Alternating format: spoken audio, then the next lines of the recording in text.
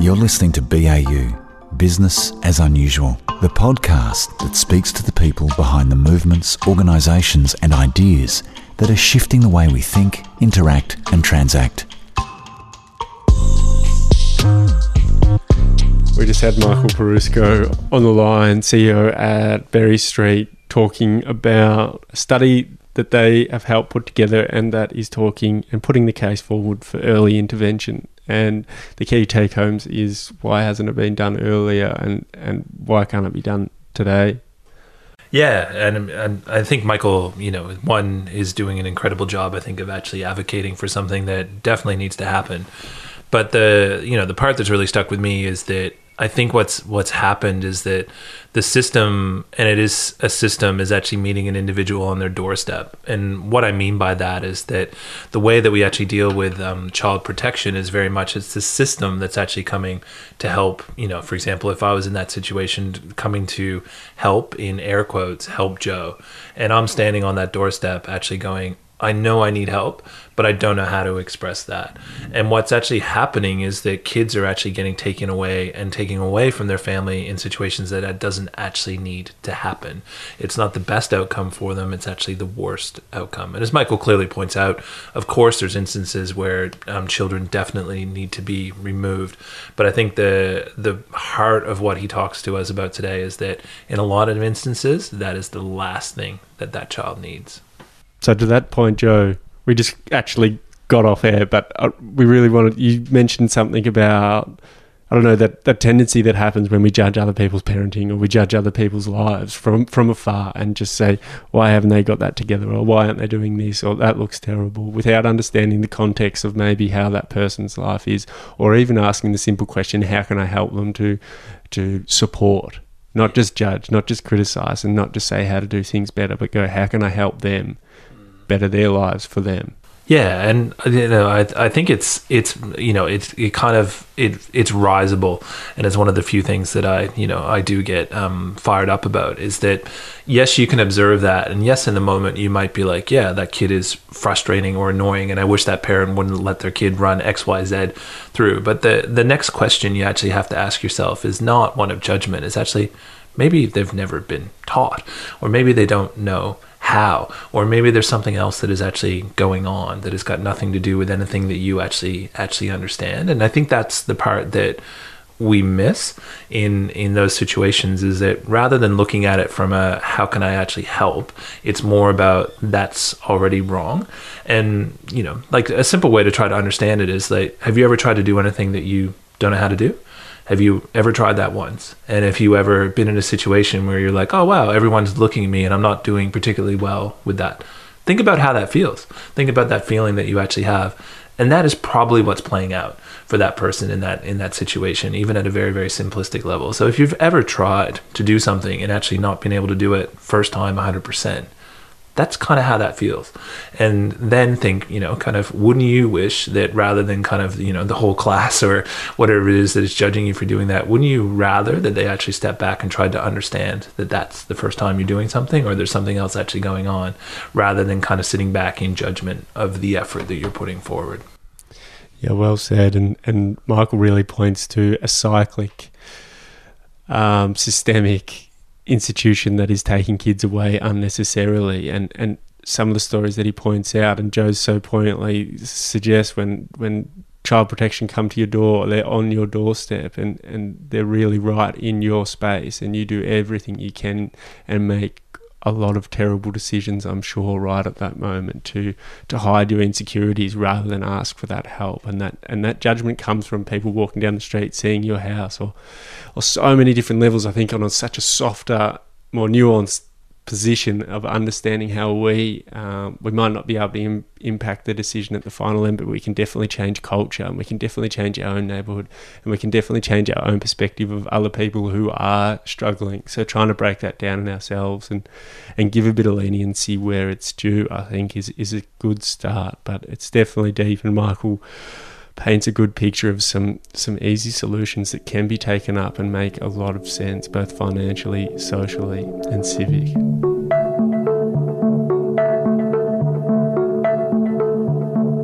if you could just start off, we always ask this, we did just speak about it.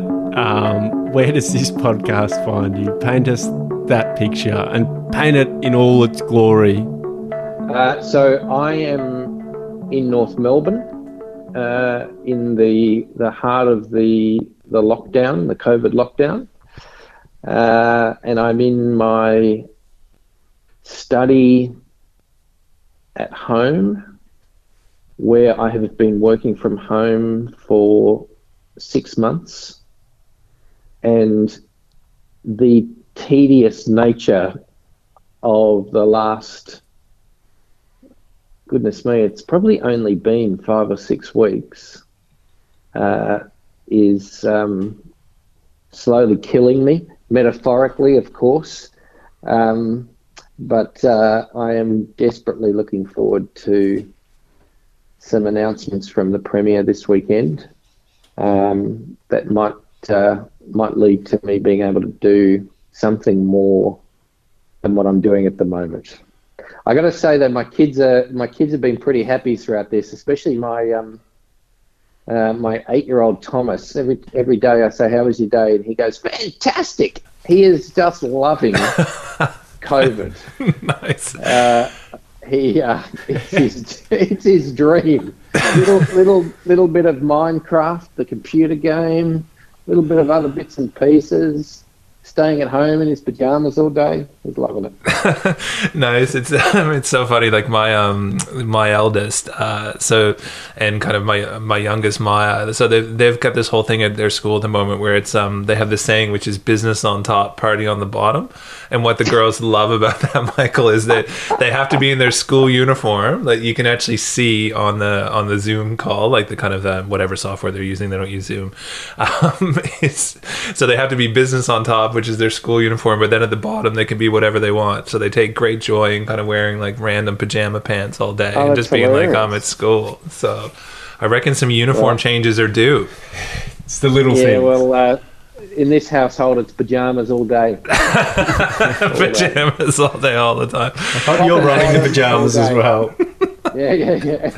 Now, Michael, so the kind of few questions that we had for you, I mean, it's certainly you've been an absolutely an amazing leader in this space and kind of, outspoken in some senses in the kind of non-governmental area for over 20 years now. And you talk a lot about kind of the idea here, there's a childcare protection system here in Victoria is actually broken and needs fixing. Mm. So can you talk to us about kind of your view on that and what it actually does need fixing? Sure. So I think the first thing I'd say is that when people think about the child protection system, they think about a parent or parents who are bad and a child that needs saving.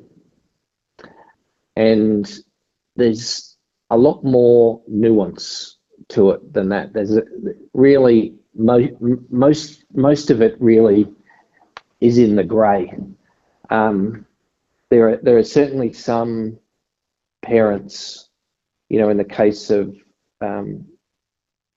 particularly sexual abuse, who should not obviously parent, and in some cases the severe physical neglect. But apart from that relatively small group, you're talking about parents who love their kids and want to do the best for their kids, don't know how, maybe weren't parented well themselves, and are struggling to do their best. And child protection, the view that those children need saving is not right. It is really more a case of that family needs help to stay together safely. And we know that when a child is removed, their life chances, removed from the family and they go into out-of-home care, their life chances drop dramatically. So That's the other assumption that's wrong, that we assume that life when children are removed is better than when they're with their family. That's not always the case. I think the other thing that we assume is that a lot of work has been done with that family before, before the child is removed. But once again, that's not true. So what tends to happen is, there'll be an issue at school. So maybe a teacher reports to Child Protection, there's a phone call, Child Protection come and have a look. Child Protection say, look, it's not great, but it's all right. I think we'll leave it. Then there'll be another notification, maybe a few months later. Once again, Child Protection will come in and have a look. Maybe they'll say, look, things have got worse. Maybe we need to provide a family service. Then there's a referral to the family service. Because of wait times, the family won't get seen for 3 to 6 months.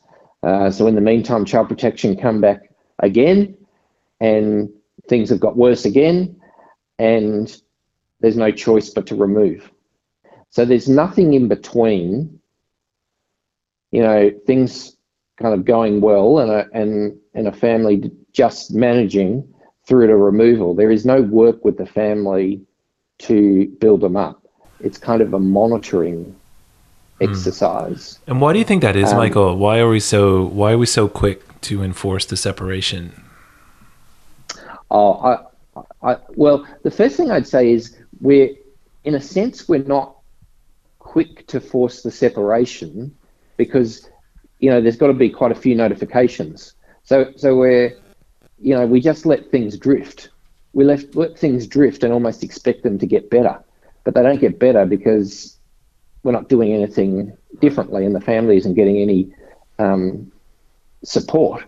And I'd say we go straight to removal because at the moment Child Protection really have two choices. They leave the children with the family or they remove. That's it. Those are the two tools that they've got at their disposal. There's nothing in the middle. And that is the bit that is fundamentally missing. The other bit that is missing is that there is no investment to make that happen. So I think governments around the country and around the world, and most certainly here in Victoria, they do not invest in child protection systems and in the support services that families need to keep them together safely. And the reluctance to do that is because largely there's no votes in it. And is there no votes in it, and there is an industry or a system that works to catch those kids or service the way it is? In a sense, is there a service that is doing it before when there is no early intervention? Because of the child protection system picks it up late. Yeah, because they pick it up late and the kids are separated, but there are services that look after kids when they are separated. Look, I'm not sure. I think it's just something that does not occupy government's mind. It is a relatively small group of children and families. And I think the thing that, because you've got at the moment in Victoria, you've got about 13,000 kids in care, which, compared to the overall population is tiny. But what is often overlooked is that has doubled in the last 5 years and is going to double again in the next 5 years. The other thing that's overlooked is that if you have a child, if you were a child or a young person who has been in care and removed from your family, you have a extraordinarily high chance of having your children removed. And what that means is the more kids that are in care, the more kids that are going to be in care for a long time, because you've got that cycle of disadvantage happening. And that cycle, and I think, that cycle of disadvantage is is massive, and it's so great that you say that so early on in the piece, in this conversation, and you did in the National Child Protection Week put together a video that really pointed out institutional racism that exists within Victoria's child protection system, calling out systemic racism that exists, where you put together the data set and really succinctly say that where Aboriginal Australians, Aboriginal Victorians are well and truly overrepresented and have been on an incremental, steady, steep slope trending upwards, being overrepresented in that cohort. Yeah, the figures are eye-watering. So 26% of children in care are Aboriginal. 0.8% of children in Victoria are Aboriginal. We remove Aboriginal children in Victoria at 5 times the rate of New South Wales. There is absolutely no answer for that other than the system is institutionally biased and racist. And the sooner that we confront that in a meaningful way, the sooner we're going to have a situation where there are going to be less Aboriginal kids in care. It is a shocking statistic. And I think, the other thing I said during that week is, we've got the Black Lives Matter movement raising issues in America, and there are issues raised here in Australia with respect to Aboriginal deaths in custody and the overrepresentation of Aboriginal peoples in the justice systems and in prison. I think the big one that was missing is the overrepresentation of Aboriginal children in care. It has a profound impact on their life chances and continues that systemic oppression that has been experienced by Aboriginal peoples from, white Australians for as long as we as long as white people have been on the continent. And it's just not good enough anymore.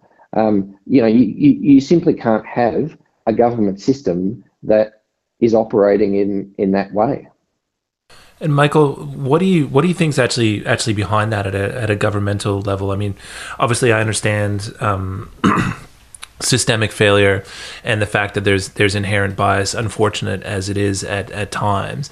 But does it come back to the lack of experience and direct experience by policymakers in terms of actually what it actually is to, one, be removed from your family, but in this instance, to also not necessarily have empathy or any kind of understanding of the actual community itself that they're actually entering? I mean, it does feel at times that the approach that's taken by government is more, it's a sledgehammer to kind of solve a very simple problem where like a hug would do, so to speak. So I'm just curious to get your take on where do you think the issues start? I think it comes down to leadership. When you're confronted with that evidence, you clearly have a problem within your organisation, and that you have to do something about it. And in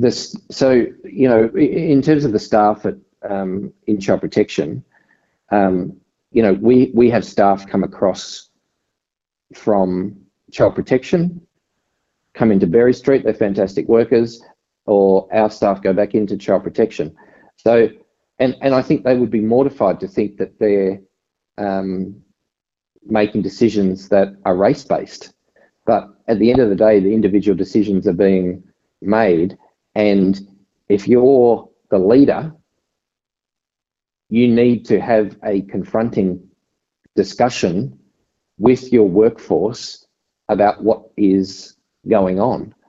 And you need to have a culture that is continually challenging itself to say, are we being racist in our decision making? How do we really test this? How do we ensure that this isn't creeping into the way in which we're thinking when we're going into an Aboriginal household, or we're thinking about whether an Aboriginal parents can have the capacity to reunite with their kids.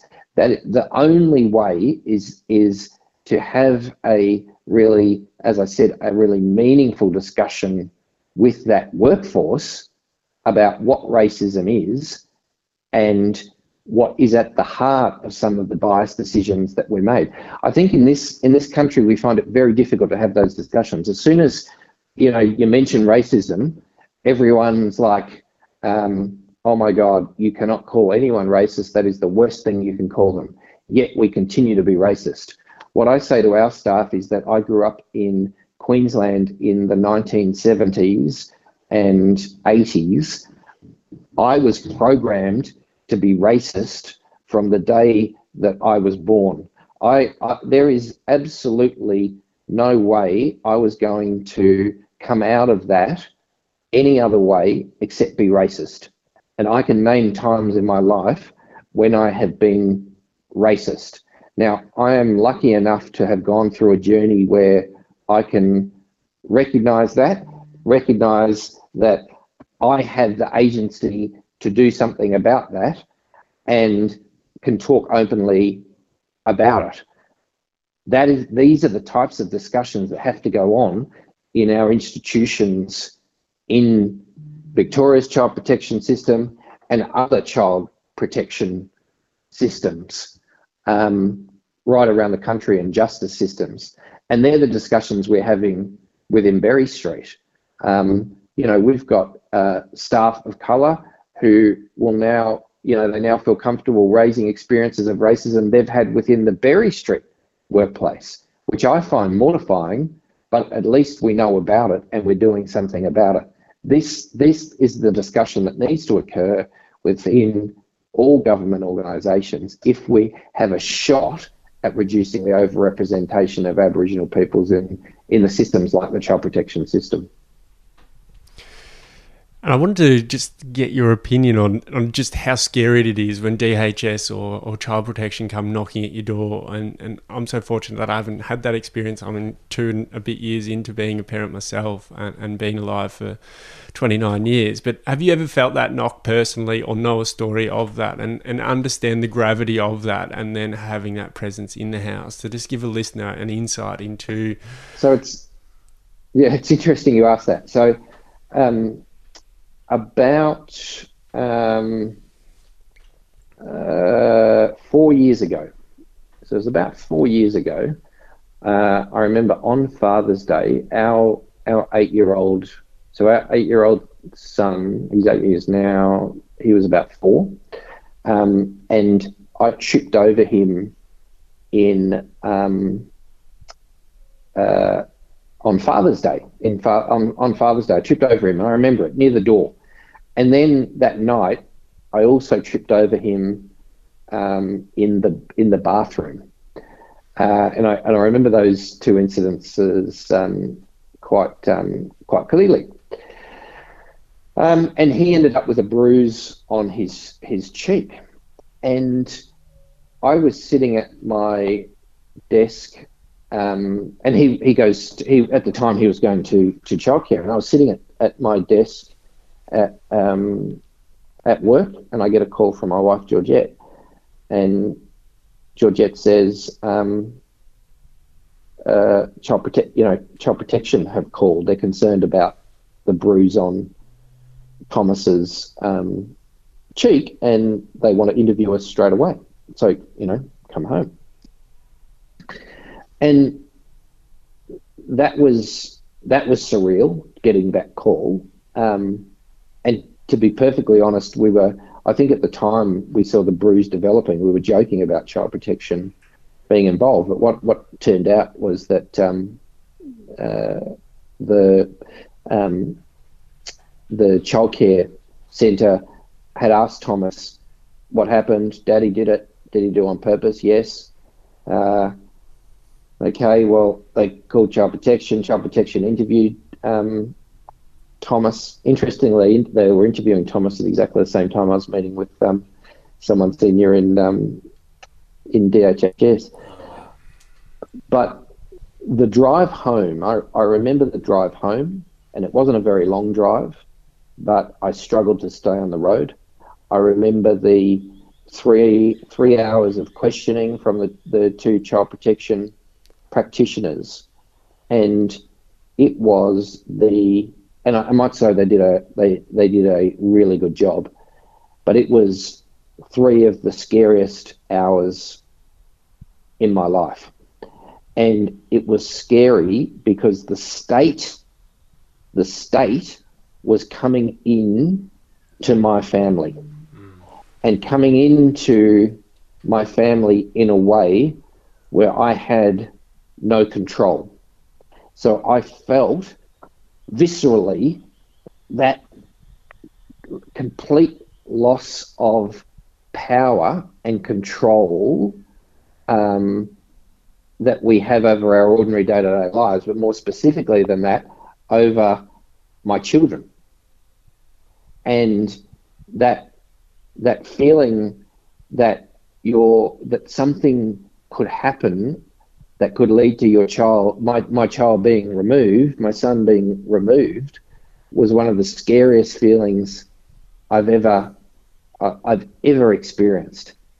And while it was shocking to go through, it is really, I am thankful that I had the opportunity. I'm not thankful, obviously, that Thomas had a bruise, but I am thankful that I had the opportunity to go through it, because it gave me a sense of what it's like for the families that we work with who go through it, and how they must feel when child protection knocks at their door. But I think it would be much worse if child protection is knocking at your door and you're an Aboriginal parent. And I think it would be much worse if child protection knocked on your door and you were on a really low income, or you were on Centrelink payments and you were struggling to make ends meet, and the house was not looking fantastic, or you had a couple of children with disabilities and you were struggling with managing their behaviour at that particular point, and how the vulnerability they must feel at that point in time, sometimes the anger that they will feel, and how that then manifests in the way in which they deal with child protection. And I think that very dynamic leads to families hiding things from child protection in order to demonstrate as much as possible that things are all right. And that is exactly the opposite of what we want. We want families and we want parents to say, look, I am struggling. I don't want you to remove my kids, but I need help, and that they get the help they need. Unfortunately, what we have is a child protection system that does knock on the door and has that binary choice of leaving the children, not providing assistance, or removing children. And families, they know that. They know that, and that's scary, and that leads to really, I think, terrible decisions being made about many of Victoria's most vulnerable children. You're listening to BAU, Business as Unusual, the podcast that speaks to the people behind the movements, organisations and ideas that are shifting the way we think, interact and transact. Your hosts, Patrick Beggs of Per Production, a production house that works with organisations to create media that strengthens culture and communicates that culture to the world, and Joe Rogers, CEO of The Contenders, a brand agency famous for crafting brands which deliver results for those who work for them, shop for them and support them. For more information, head to baupod.co. If you find this podcast insightful, please help us by telling a friend and rating us on iTunes. Thank you. Now back to our conversations. And Michael, what would need to change so that when the state shows up on your doorstep, that dynamic is actually changed, or the balance feels better? I mean, what types of methodologies and kind of service reform have you seen throughout your career that actually starts to counteract some of that? Because there's no doubt the natural the natural emotional response is the one that you're already alluding to, and even in your own experience, is that you're frightened. Yeah. You feel out of control, you feel angry, you feel shame, you feel all of these things that something as simple as a fall can turn into your child not being there, for example, is that's all very, very normal to feel. But this system itself isn't actually set up. It doesn't seem to actually deal with that emotional reality of meeting you where you're at. No, and I think one of the really big pieces that's missing in the system is the idea of early intervention. So when an issue is first flagged within a family, that there is the option to provide that family with the support that they need. And that missing piece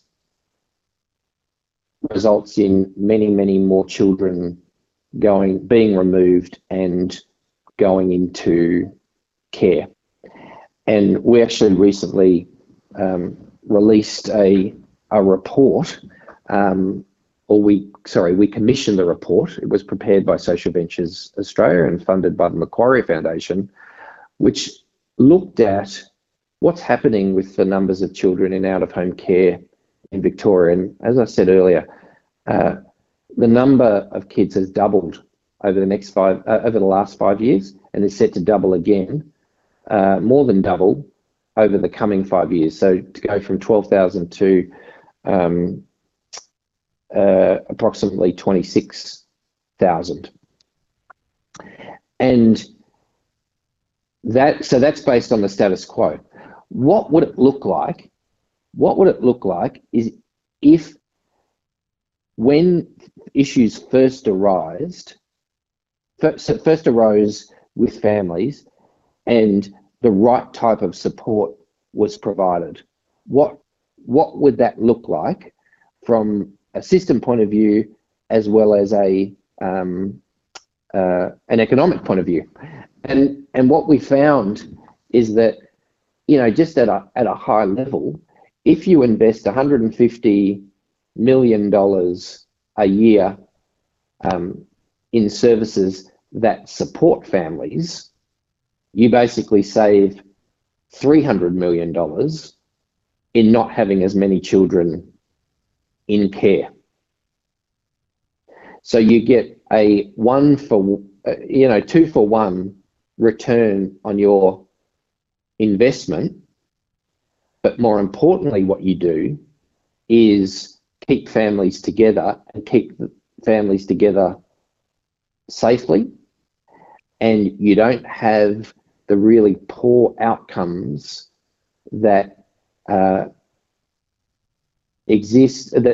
end up existing for kids who have been through the care process. I think one of the most shocking things to me when I got into this role was to realise that the outcomes for children and young people who have gone into care are poor at a health level, at an educational level,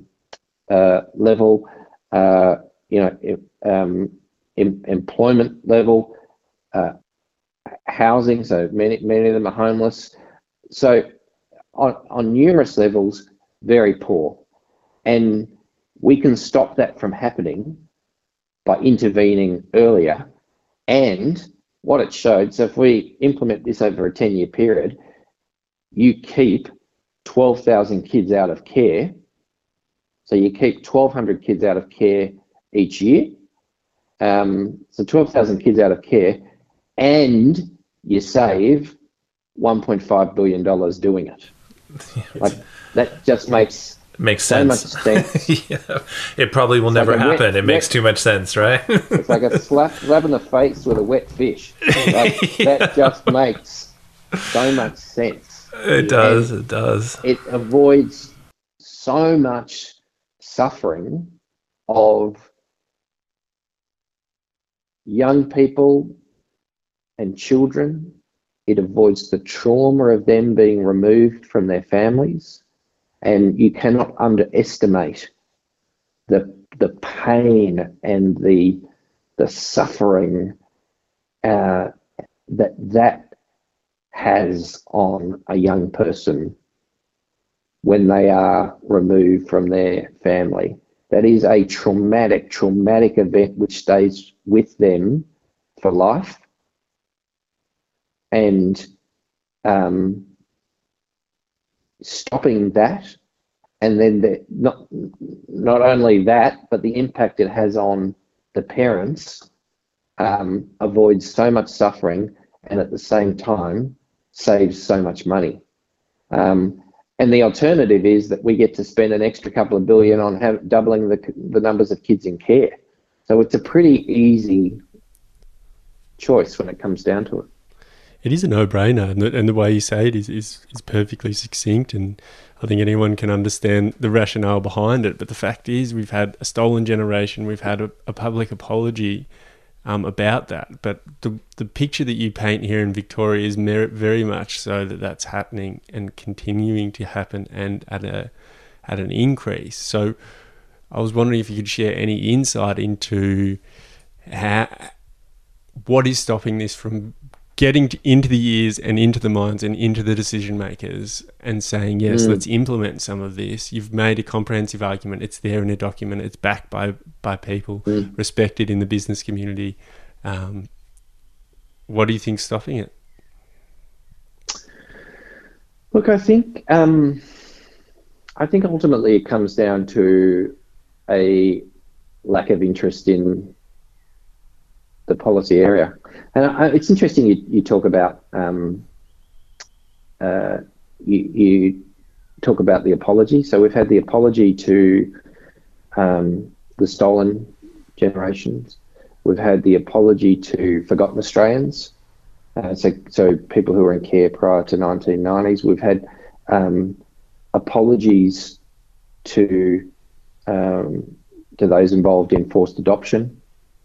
And even in relation to those three apologies, based on what we're seeing now in the child protection system, at least here in Victoria, we have learned absolutely nothing. The reality is we, and this is the collective we, still think that we can do better for these kids than their own families. And those families are most often families who have very little resources, and families who are Aboriginal. So it is about being discriminatory towards people of colour and people who are disadvantaged. That's essentially what it is. We as a society continue to think that people who do not have very much in the way of financial resources and people of colour do not have the right to look after their own children when things go wrong. So not have the view that there are reasons why that occurs and we need to assist those families. We come in with this paternalistic view, and it's happening today. Like here in Victoria, 10 kids would have been removed from their family just today. We continue to have that paternalistic view, and we are seeing that in the doubling of the numbers of kids in child protection. And it has to change. Like what the alternative is in 20 years, we'll have 100,000 kids in care. And I think what's interesting, when those apologies were made, we had prime ministers in tears each time. And they talked about the lessons. They sat down and talked with the people who suffered as a result of those decisions. Well, there are families who are on the end of exactly those types of decisions today, as we're doing this podcast, and they also deserve an apology right now, and they also deserve a different approach. And that approach that is what I was talking about, and that is to work with them at a much earlier point before their children are removed, to recognise that them being a family unit is much better than the alternative of removal. And I'll say it again, you cannot assume that a young person or a child in child protection is better off simply because they've been removed. That is not a assumption based on any fact. It's based on a history, and it's based on, as you've touched on throughout this, it's based on something that we as a country, as a colonising country and colonising society, haven't been able to acknowledge and front up and face up to. And as you touch on throughout, it seems to stem through leadership. Yes, we can talk a little bit to our past, but we can't acknowledge our present, which is connected very much to our past. I wanted to ask you, Michael, though, a little bit. You're a passionate man and you're doing some great work. But first of all, what's led you here? And then what was your childhood like? And did you have any direct contact and tangible take into where you are now? Or have you just landed where you are? You spoke a little bit about growing up in Queensland, but I just wanted to hear a little bit more about that. So what was the first part of that question? Sorry. The first part of it was what led you on this path to where you are now. So it's interconnected, but I wanted to hear a little bit about your childhood a bit more. Yeah, okay. So, look, I had a very happy childhood. I grew up in a very disadvantaged area in Brisbane. So grew up in a suburb called Woodridge, which is now part of Logan City, which was kind of the suburb where people did it very tough, and that if you were making, every city has a suburb that's referred to in a derogatory way. Well, for Brisbane, it's Woodridge. So these issues were all around me when I was growing up, but I guess I didn't really realize it. I think, when you're a kid, a lot of stuff can happen that you don't appreciate, but certainly there were a lot of kids who were removed. There was a lot of family violence, and a lot of poverty.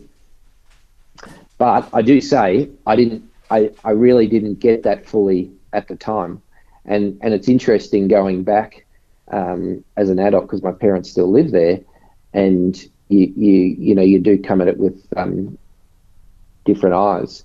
I think Mum and Dad were always big volunteers, and they were connected with the local church community, and they would volunteer in other ways, and particularly Mum's family were always doing different types of volunteer work, and there was a Catholic element to that. And I remember when I was in my late teens, and even as a kid, I would get desperately sad that people were homeless, and I'd want to do something about it. And I always thought I would do something about it. I just didn't know how. And what's even more bizarre is that when I went to university, I ended up doing accounting. And I'm not quite sure why I did accounting, but I did accounting. And I ended up working at KPMG, and then, for those of you a bit older, Arthur Andersen, and went into those consulting firms, found my way into community organisations, and ended up working at a place called Sacred Heart Mission with people who were chronically homeless. And I think the big thing that I learned while I was at Sacred Heart Mission is that this notion that, homelessness can happen to anyone is actually not true in Australia. We don't have a perfect safety net, but we have a pretty good safety net. Don't get me wrong; it can be much better, but it's a pretty good safety net. And to become chronically homeless, you need to be facing a whole lot of different types of issues. And one of the things that I learned there was that for those people who are chronically homeless, childhood abuse and the trauma associated with that was often at the heart of was the catalyst, if you like, for their chronic homelessness. And I focused very much while I was in the homelessness area on increasing the supply of affordable housing, but also,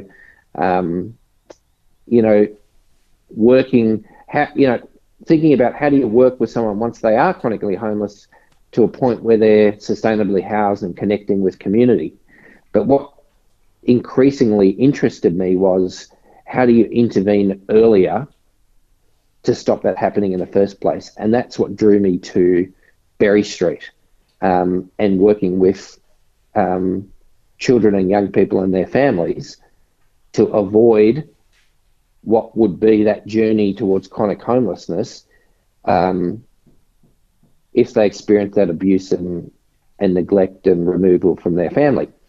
And I guess what I have found since coming to Berry Street and getting a much closer perspective on the child protection system and the child welfare system is that it is under-resourced and dysfunctional to the point where it is almost geared towards producing people who are chronically homeless. So our child protection system, I don't think, is geared towards protecting children. I think it is actually geared towards creating long-term disadvantage and ultimately chronic homelessness. And I think that's why I'm even more interested in how do you intervene effectively earlier to make sure that families can stay together as much as possible. Now, I just need to say again, there are obviously cases where families should not be together, and that's not what I'm talking about here, but that's the minority. But in most cases, keeping those families together, and I got to say, even a barely functional family is a hell of a lot better than being in out-of-home care. I think that's the reality that we've got to face as well.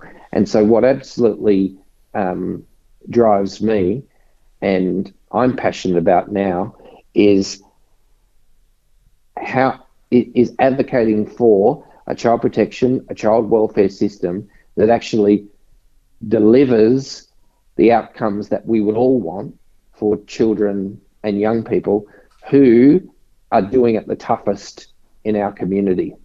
And for us to realise as a community that removing a child from their family is the most significant decision you can ever make. And it needs to be taken with a heavy heart, and we need to do everything possible before that decision is made, and that includes supporting the family. And if it is made, and ultimately they do need to go to the out-of-home care system, then we need to do a hell of a lot better than we're doing at the moment. Michael, thank you so much for joining us today and for sharing such a powerful story that I think, everyone frankly needs to hear. I think it's, in some ways, I think it's frightening, and it feels very like this is a systemic thing that perhaps you can't change. But I think what is quite empowering and also uplifting in terms of actually how you talk about this is that by actually acting earlier, but then also I think from us as a community, actually understanding that that's the expectation we should have, that no one's coming in to actually rescue these children unless it absolutely needs to happen, as you've quite made clear. It's on us to actually kind of act earlier to actually help support these families. And I think at a human level, I mean, Wouldn't you want that? Wouldn't I want that? Wouldn't Patrick want that? Wouldn't anyone want that if we were struggling for someone to help us? So thank you so much for sharing that. It's such a powerful message, and we really, really appreciate you taking the time to join us today. It's a pleasure. Thank you for listening to BAU, Business as Unusual. Subscribe and learn more at baupod.co. That's BAUPODCO.